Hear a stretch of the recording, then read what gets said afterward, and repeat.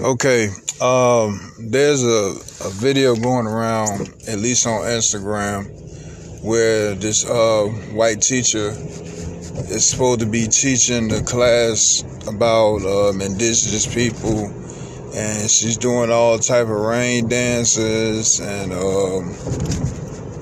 all type of weird stuff. This is the thing about racism. You got people who, instead of talking to other human beings, they isolate themselves. Racism comes from isolation and ignorance. Instead of you talking to an actual Indian person or Native American person, you rather get all your knowledge and book and research from books, internet, and all this is secondhand information from other clueless people. And so, instead of you talking to these real life human beings, you rather get this misinformation and utilize it as law. And that's where the ignorance comes from, when people say you're ignorant when it comes to racism.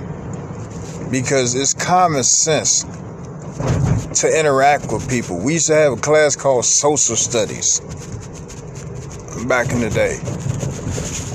You deal with people on a social level.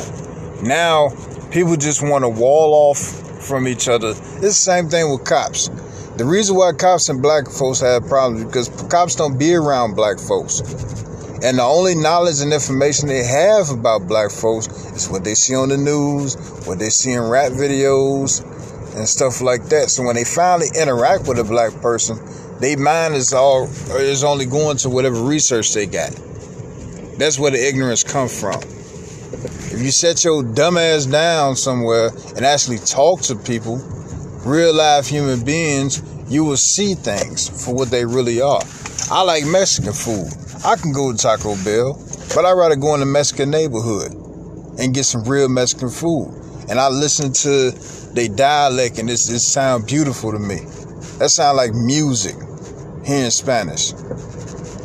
But I wouldn't have known that if I just go to Taco Bell, a replica of what Mexican food's supposed to taste like. Mexicans don't eat at Taco Bell.